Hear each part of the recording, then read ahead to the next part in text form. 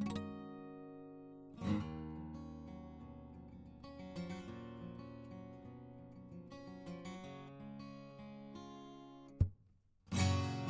there, Jonathan Williams back again at the Bricks and Mortar podcast. If you're buying, selling, renting or investing in property, then we've got something that's going to float your boat and light that candle. Listen, I've been absolutely rammed in the last month, and that's pretty much the reason why we've not had a podcast, but I'm trying to get back into the swing of things.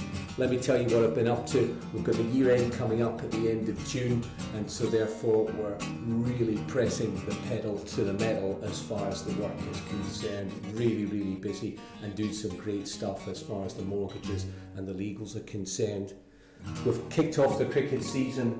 For those of you who know me, you know obviously I'm a big fan on the cricket side of things. I'm coaching two teams, a school team and a team of under 15s.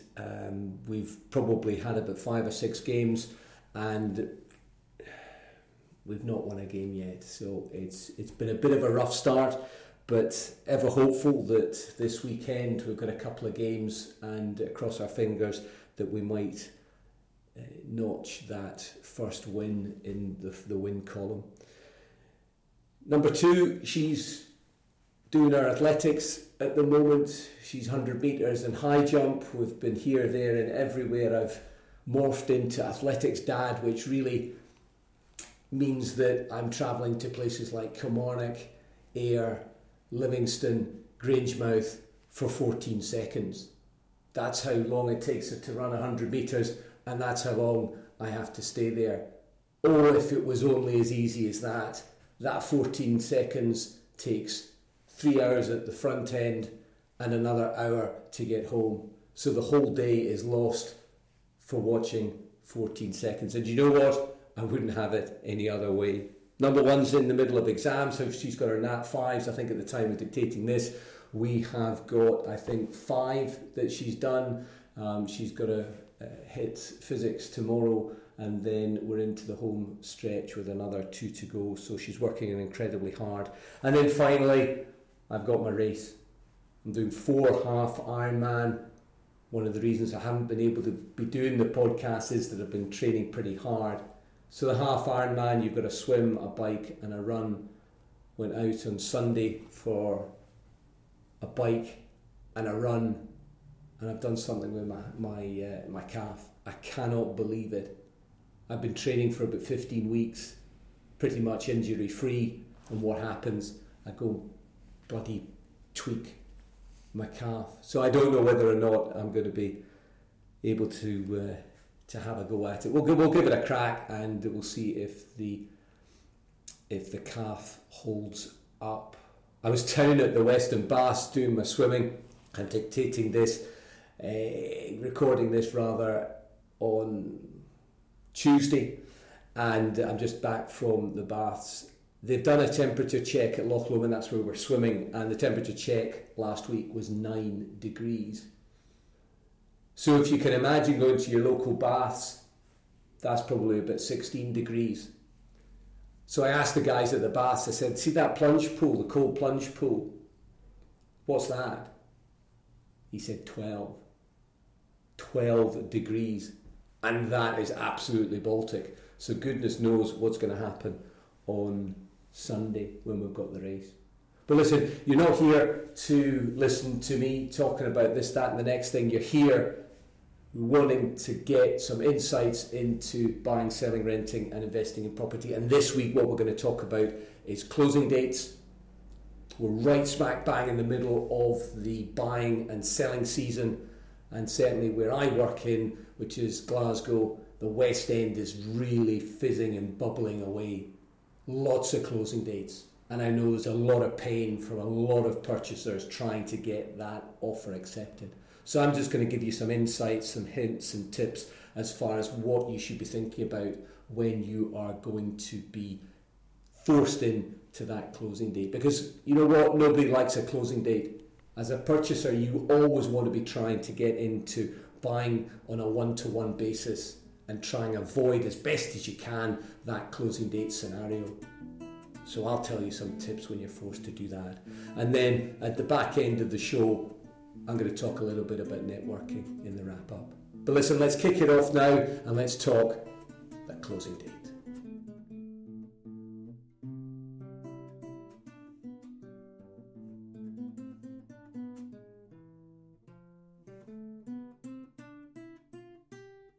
Okay, so let's talk about closing dates, shall we? I've been doing this gig for about 25 years or so, and I've yet to meet a buyer who's happy in being forced into a closing date.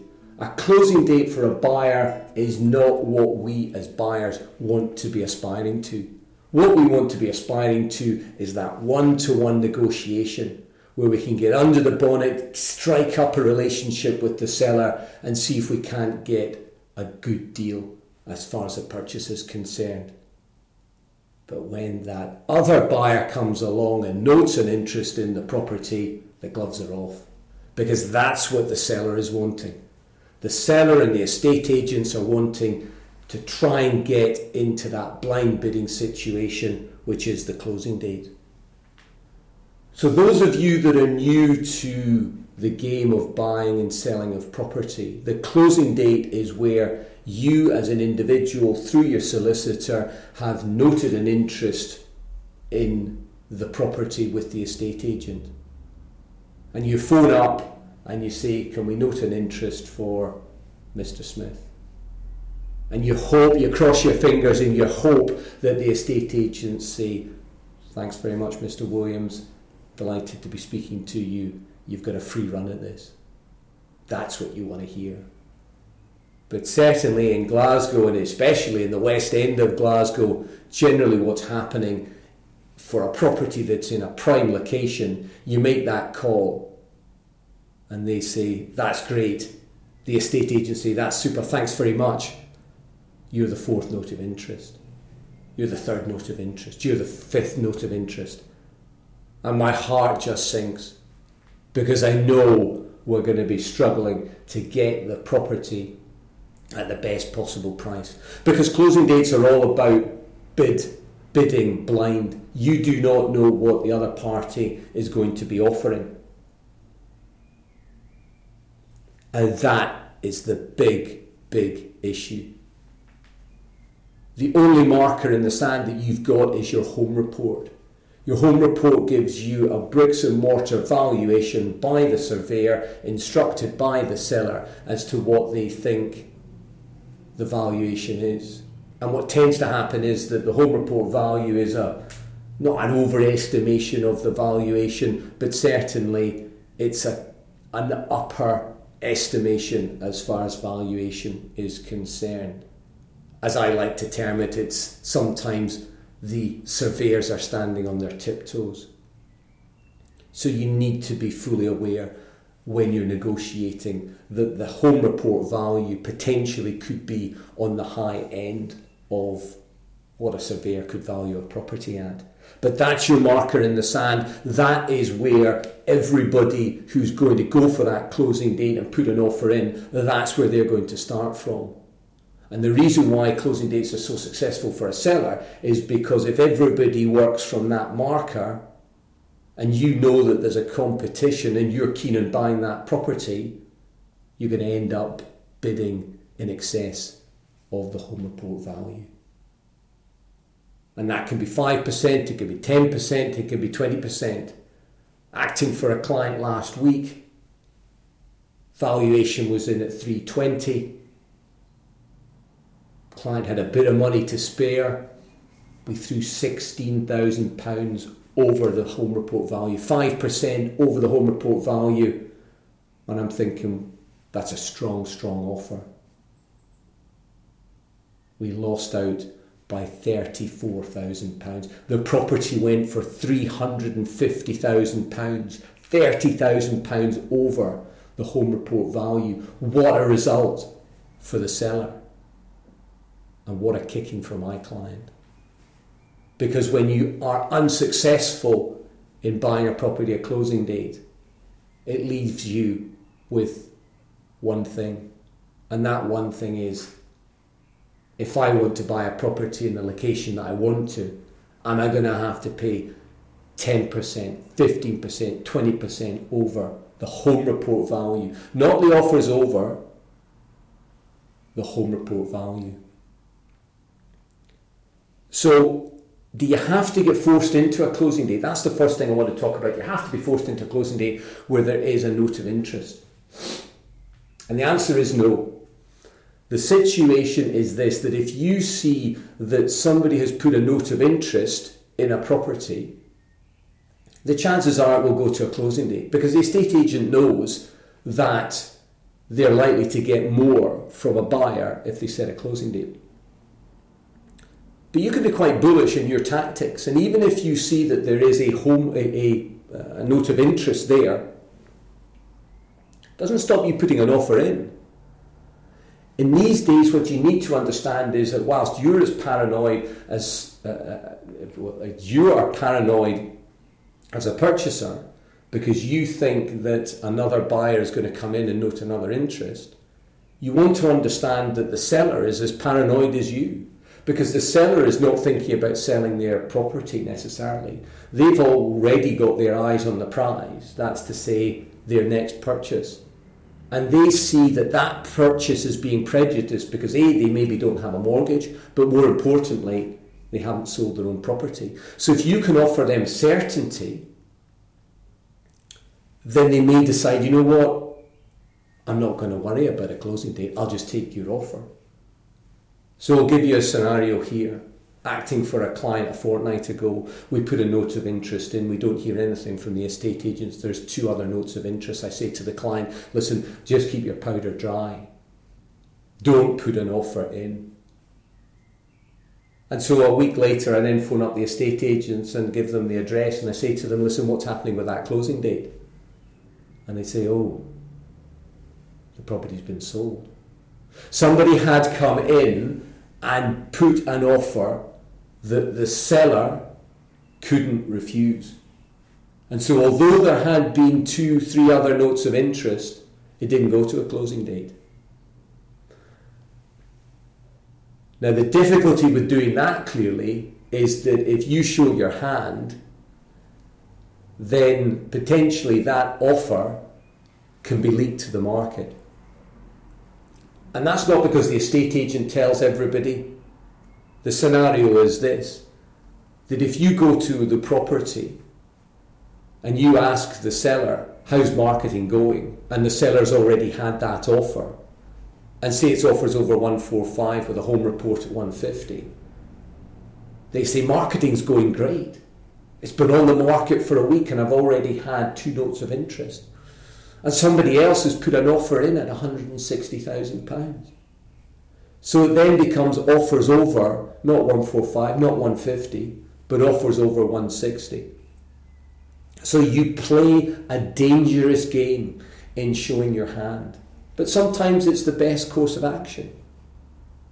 Sometimes it's the best course of action. But what I would caution you, and I caution all of my clients, I say to them, listen, keep some of your powder dry. Leave some petrol in the tank.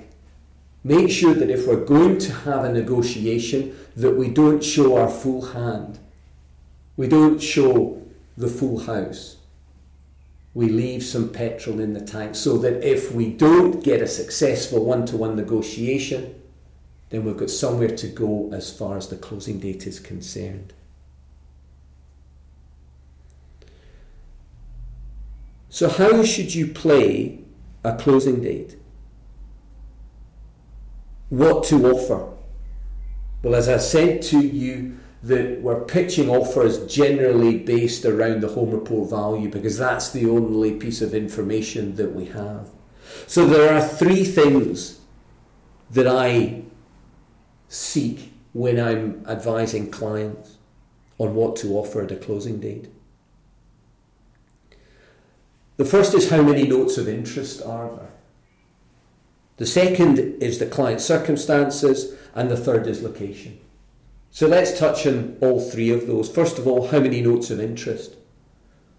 So the way that I look at notes of interest is this, that if there are more than 5 or 6 notes of interest, then in all likelihood you're going to get somebody within that 5 or 6 notes of interest who are fed up with the system. They've lost out 3 or 4 times. They can't be bothered anymore. And what they're going to do is they're going to put some nutter offer, some crazy offer. They're going to put the kitchen sink in there. And if you're somebody who's just starting the game and trying to buy something, the chances of you being successful is unlikely. Because you'll be cautious. It's just human nature, isn't it? You get your first property, your first closing date, and you just want to just rein it in. You don't want to go kitchen sink. But if you're bidding against the kitchen sink, you're struggling. So that's notes of interest. I think if there are fewer notes of interest, they're less likely to get the kitchen sinker. Let's talk client circumstances. This is probably the most important part. Every single transaction that I deal with for a client is bespoke. It has its own set of circumstances. We need to look under the bonnet of the client's circumstances. What I say to clients as far as how much they should bid over if they want to, the home report value, is that in essence all they're doing is they're taking the money from the bank and they're putting into the bricks and mortar. They're not crystallising any loss until they sell the property. And the hope is that by the time they sell the property and they've kitchen sinked the offer, that the market will have caught up and that they're now showing a profit. We all talk about negative equity. But negative equity is only a phenomenon that crystallises once you sell. And ultimately, if you buy a property and this is your forever property, then go kitchen sink. Throw everything at it.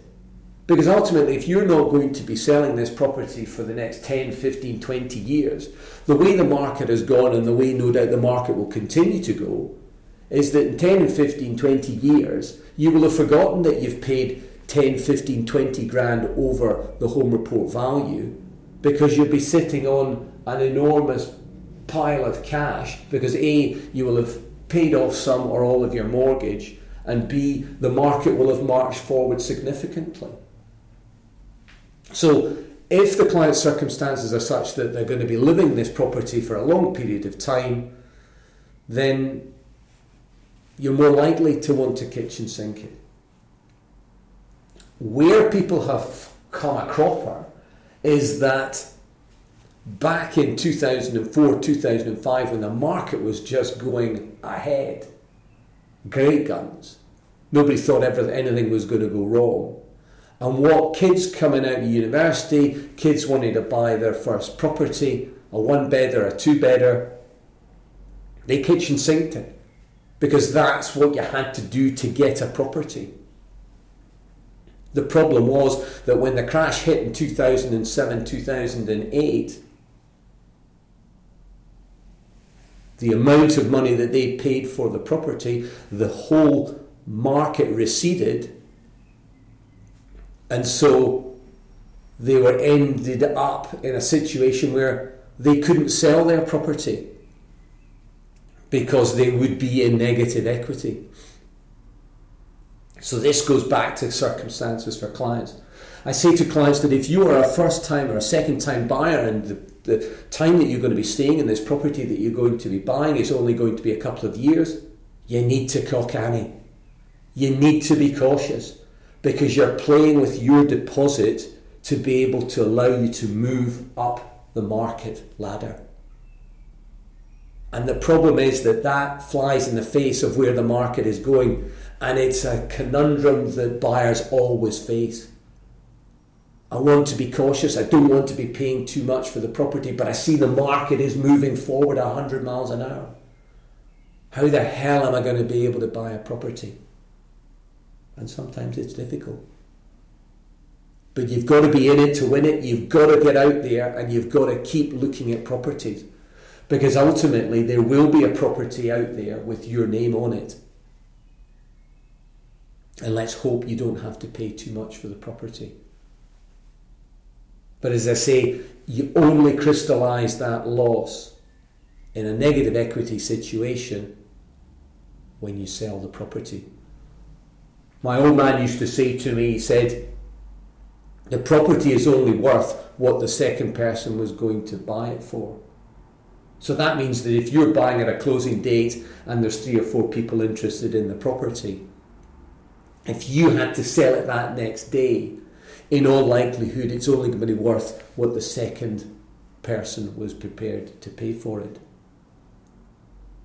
So when you buy that property, you've got to hope to goodness that the person that you're competing against was only a couple of grand away from your offer.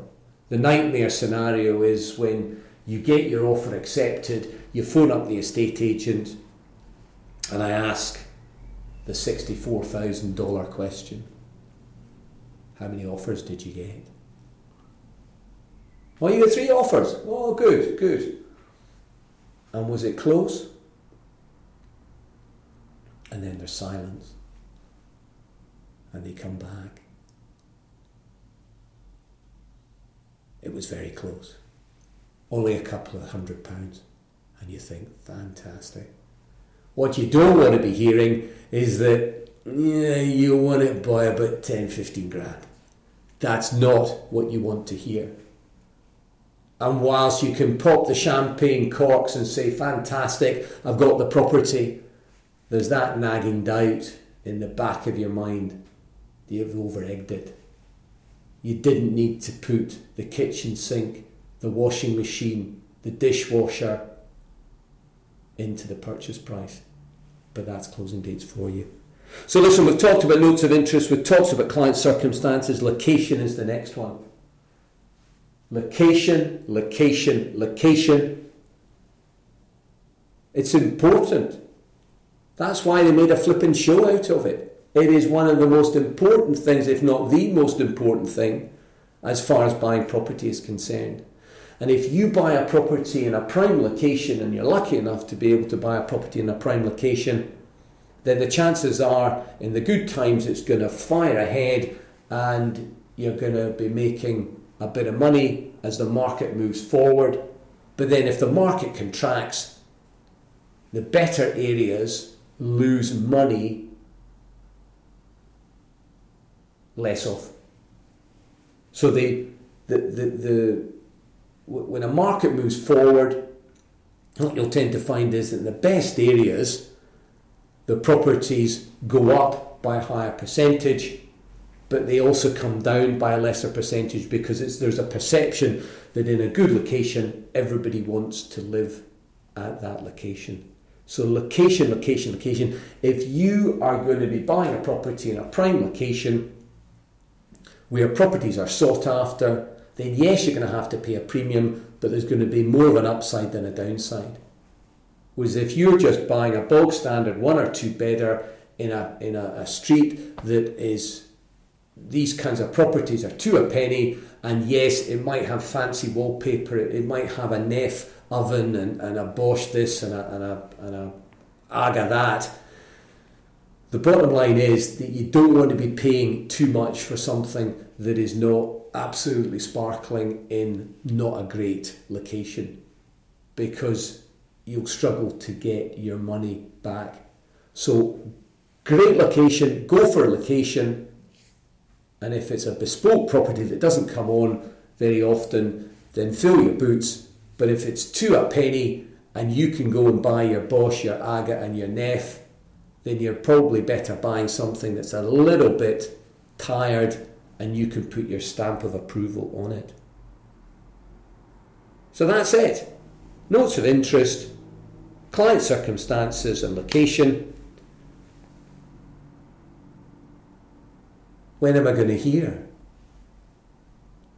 When am I going to get confirmation? Will it be today? Tell me, when am I going to get the offer accepted? That is a question that we always get asked. And really, the answer to that is, I don't know. Now, you would have thought, wouldn't you, if you're selling a property You'd be on the phone to the estate agent as their seller at 1 o'clock, having had a closing date at 12, saying, tell me the offers, how many offers do we get? Do we go over home report value? Tell me. But the amount of times that I've had to phone up the estate agent at 3, 4 o'clock for the estate agents to say, my client hasn't come back to me yet. I don't know. So don't be champing too much at the bit. I appreciate that you've made the offer, and the last thing you want to do is not to hear anything before Monday. But sometimes that happens.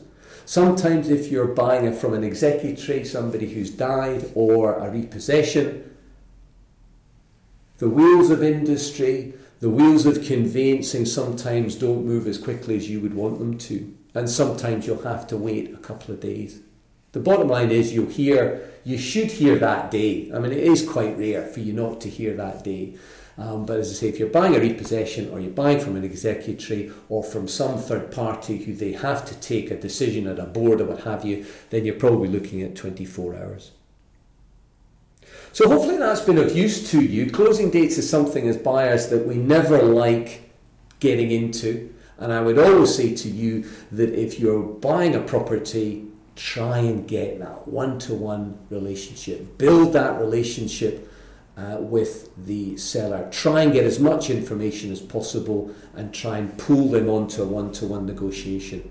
Because a one-to-one negotiation, you're going to get a keener price.